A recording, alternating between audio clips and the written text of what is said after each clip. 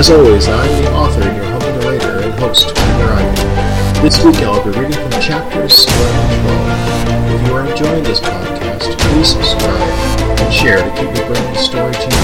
Thank you for listening, and let's begin.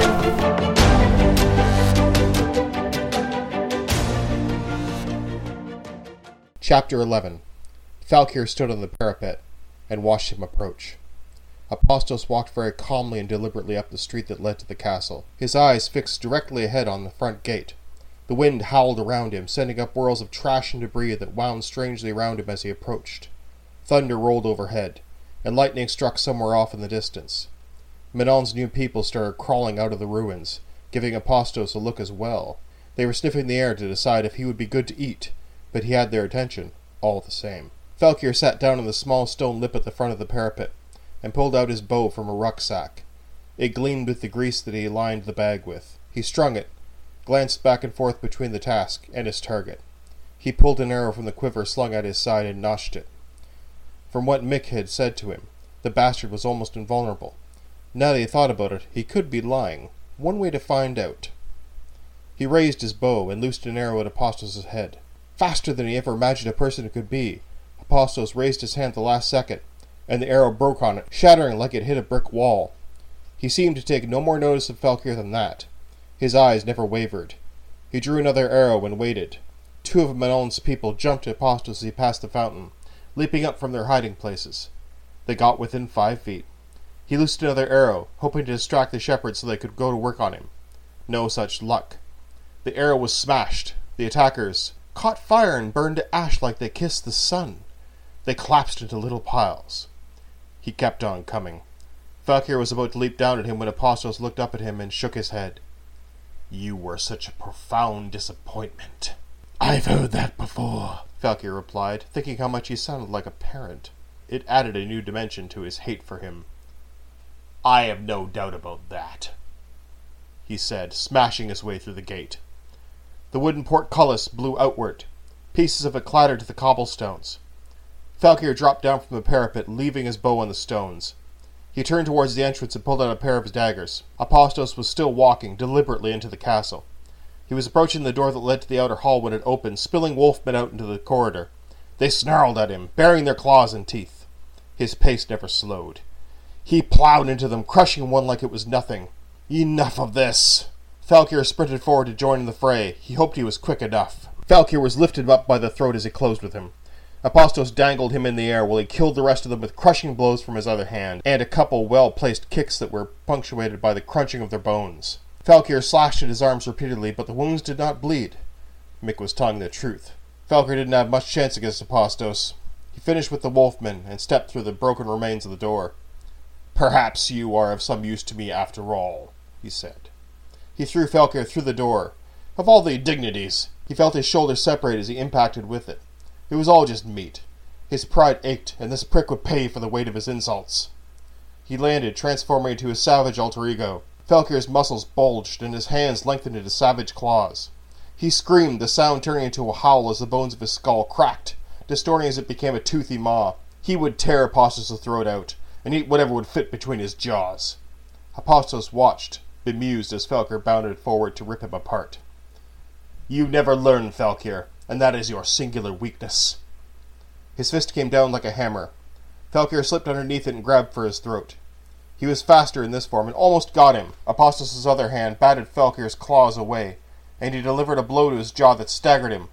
Apostos was so damn strong. "You have been a very bad dog," he said, punctuating each word with a murderous axe-handled blow. Falkir sank to the ground, his shoulders, neck, and back twitching with pain. This was too much, even for him. "Screw you, Manon. You can deal with this prick." He lay there for a moment. Then he felt Apostos grab one of his legs. He was pulling him. He tried to right himself, but Apostos kept on hitting him. A few minutes and a humiliating duration on the ground later, he kicked open the doors to the little meeting hall. Flesh jumped up from the couch she sat upon, her hand going to the sickle that she kept at her side. Manon only looked up from where he sat at the dining table. He displayed no sense of shock or surprise. "Does this belong to you?" Apostos said. slinging Falkir's mostly limp form from the hall's stone floor to a chair. "He does, yes," Manon replied, studying his fingernails. "What do you want, Manon?" Falkir flinched.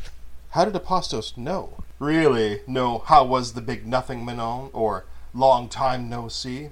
I'm thoroughly disappointed, brother. Apostos moved over to the table and sat down. I am no brother of yours. Try again.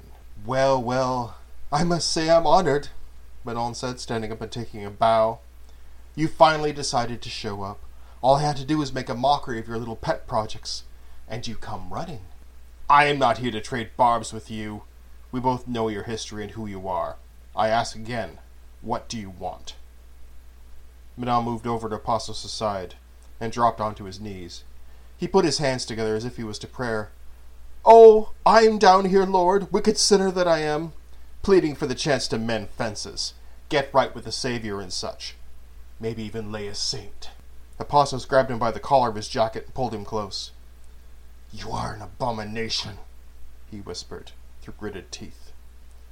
You would know, Father, Manon said, grinning broadly. What I want, Father, is what I've always wanted. I helped preserve this little travesty of yours, and I want back in, at the top. Apostos laughed. Falkir moved from his chair to join Flesh. Heal me, he whispered. If this goes badly, we need to move. She nodded and slipped her hand over his form, subtly working her power. His muscles began to knit back into place. That will never happen, Apostos said. You have served your purpose. You are a means to an end, not the end itself. You will never be what you were. Manon grabbed him by the throat. Says you. Apostos struggled. Manon stood up, his grip still firm. Apostos tried to wrestle free of his grip, but could not. You tainted me with this. Filled me with something you didn't even understand, Manon growled. Now feel its strength. Manon reversed his grip and took Apostos' forearms in both hands. There was a subtle cracking and grinding of what must be bones underneath. Apostos began to rise. I will be back, Manon, to destroy you utterly! A bright flash of green light exploded from his eyes. Manon never flinched. Falkir recognized the power. One of his own? The figure in Manon's grip fell slack for a moment, and then seemed to shake itself off. It cried out in pain and looked up at Manon. A look of confusion came over his face, and he looked around wildly. No! This is wrong! Who are you? Manon's grip of triumph faded into a scowl. I should have known that he'd erase all traces of me. The bastard! That being said, it's nice to see you again, little brother. You're Manon, Apostos said, his fear becoming delicious in the air. That's right, Apostos. But enough about me. Apostos tried to pull away. Manon opened his mouth wide, and blackness yawned to swallow Apostos whole.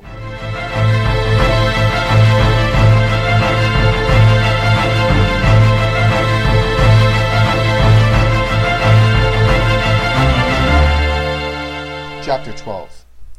The nurse fell forward, dead, her neck bitten by one of the wolves. I screamed and blew his head off with Casey's gun, the recoil nearly throwing me from the rope. Nancy the nurse slid aside, and the wolf went plummeting to the ground below. What the hell was this? This already happened. As I was struggling to get my grip on the rope and make my way down, Lyconis pushed himself up to the window's edge. You choose the shittiest things to dream about, you know? Let's go to that little cafe near the ocean in Trelane. And we were there. I was sitting down in the chair, drinking the slightly off coffee. I was about to toast the ocean again when Lyconis pulled up a chair next to me. This is much better, Mick. I've been listening to everything that's been going on, and I think you need to consider... I'm not sure I should trust you, Lyconis. So far you've cast some serious doubt on what I've been trying to do, and given me not much to go on in return. Now I have to worry about not only Father in the Kingdom, but a new player as well who calls himself Manon. But you already know all that, don't you?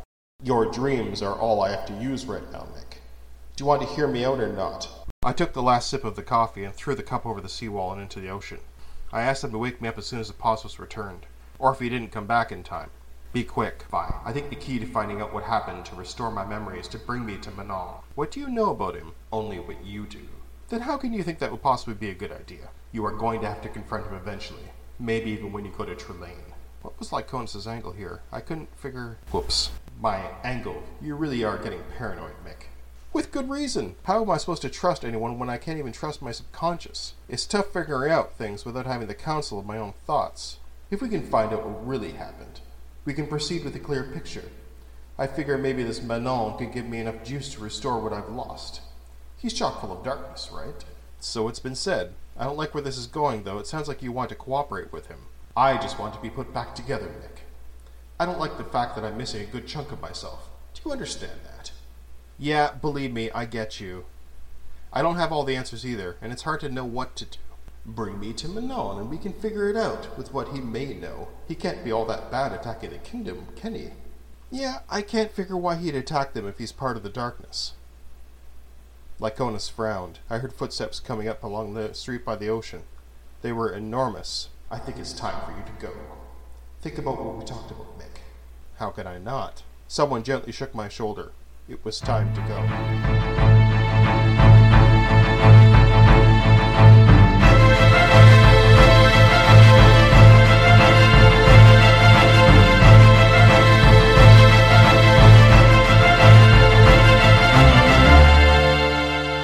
The sky burst forth with heavy grey droplets from thick overhanging clouds. We were assembled on the rise of the road leading into Trelane. Lightning flashed through the gloom, illuminating the hell that seethed below us in the streets of the city. Legions of wolfmen and other twisted creations milled about, howling and gibbering in approach and bloodlust as we approached. On the other side of them, the great fortress stood, the place where Casey and I had spent some very miserable times. Its spires and minarets pierced the clouds. From the windows of those towers a garish red light spilled out. Hopefully Apostos was still alive and whole inside, somewhere. The wolfmen we expected, but the other creatures were savage, dark creatures with blackened skin. Somehow the wolves seemed preferable to the others. I strode forward, sword unsheathed, and stood upon the precipice. On my right Casey stood, her dark cloak trailing the wind, pistols gripped in her hand in readiness. Beside her Atomo flickered in the lightning, his body shimmering like a ghost, his blade gleaming and hungry. On my left Henry was smoking and held a gun-like weapon strapped over his shoulder, a mechanism festooned in gears, dials, and gauges that I would never understand, but through his gifts Henry had made. Dakum stood beside him, a giant, fearsome figure in bronze armor, his head covered in an open-faced helm that let the enemy see the grim determination of his face. His hands, the only weapons he needed, were formed into fists that were the size of my head. I raised my sword to the sky. Today we destroy the kingdom and win ourselves a home. I know I've given you all reason to doubt me and to question what we're doing here. The simple fact is that you realize, as I do, that we can't wander forever, broken-hearted and without roots. At least I know I can't.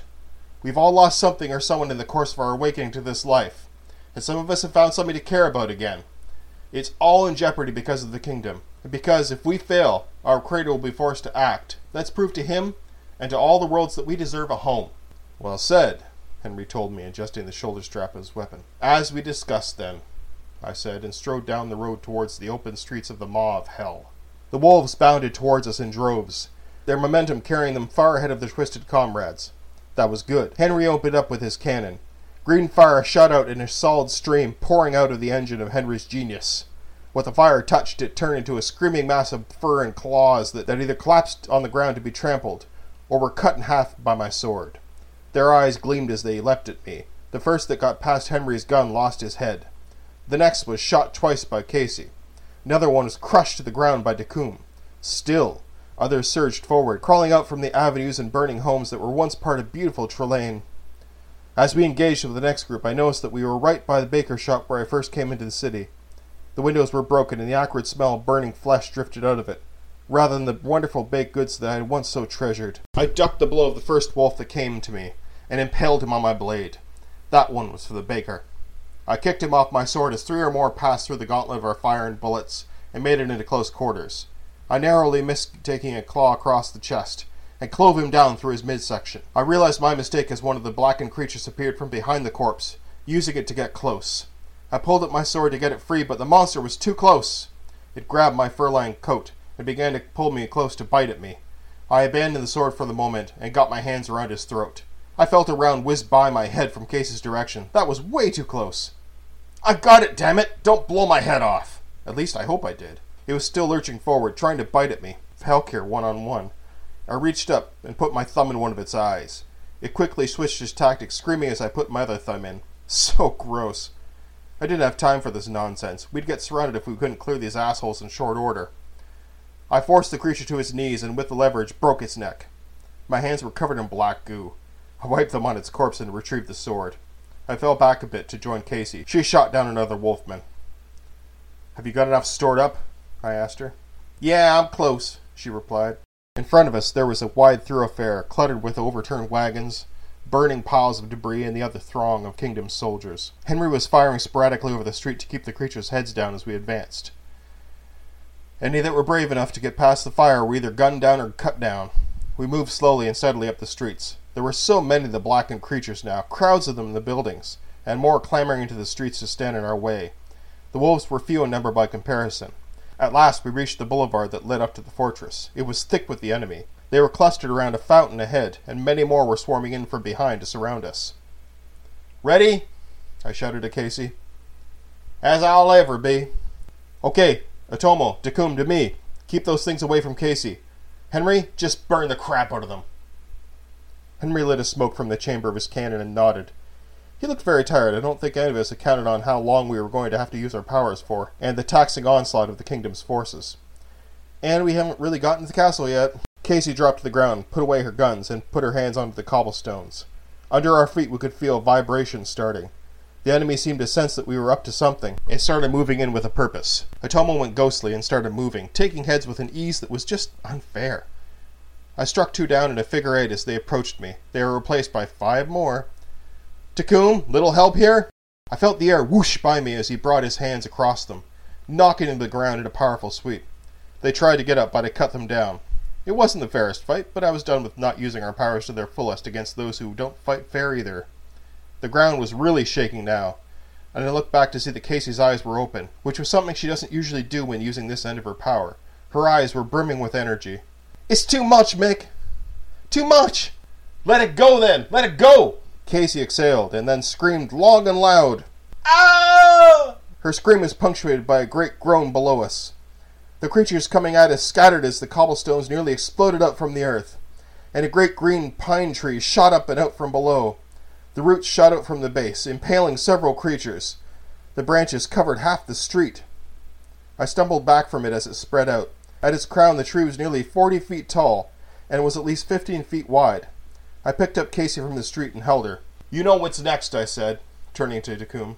"Let's get in there before it's too late." Decum reached out both of his arms, wide enough to encompass the tree, and began to concentrate. His eyes glowed brightly, and even the veins in his arms seemed to glow with an eerie light under his skin. Henry looked at him with concern, then looked at me. I knew what he was thinking, probably promising me death if anything happened to Decum. He would use all of his genius to find a way to make me pay. That's what I would think anyway, if our positions were reversed. "Cover us," I said to Henry. The tree began to lift out of the ground, propelled by Decum's insane strength and power. I helped Casey onto the branches and clambered up after her. Otomo swiped his sword at me in salute, then began to march off towards the castle. The creatures died, cut down by his blade as they tried to get in his way. We hung on to the tree as it floated up towards the castle. I could now see a terrace, a couple floors up onto it, that would serve as some place to land. I looked back to Decum, and pointed frantically at the terrace.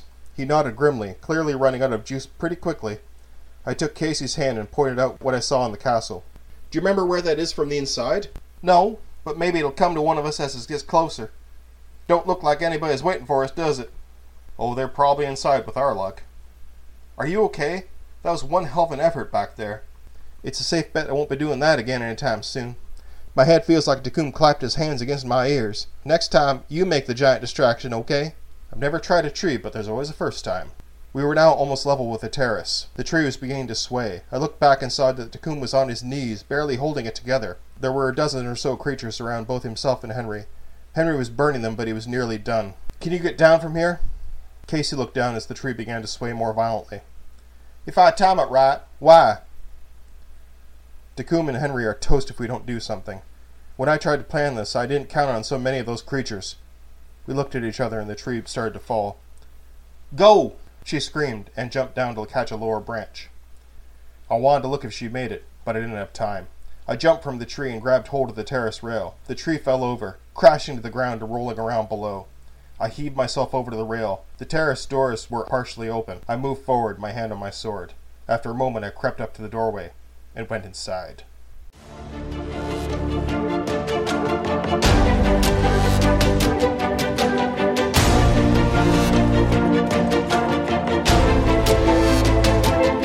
Once again, thank you all for listening and tuning into The Lost Tribe Sins of the Father. Join me next week when the story continues, and remember to follow this podcast and share it to keep the story going.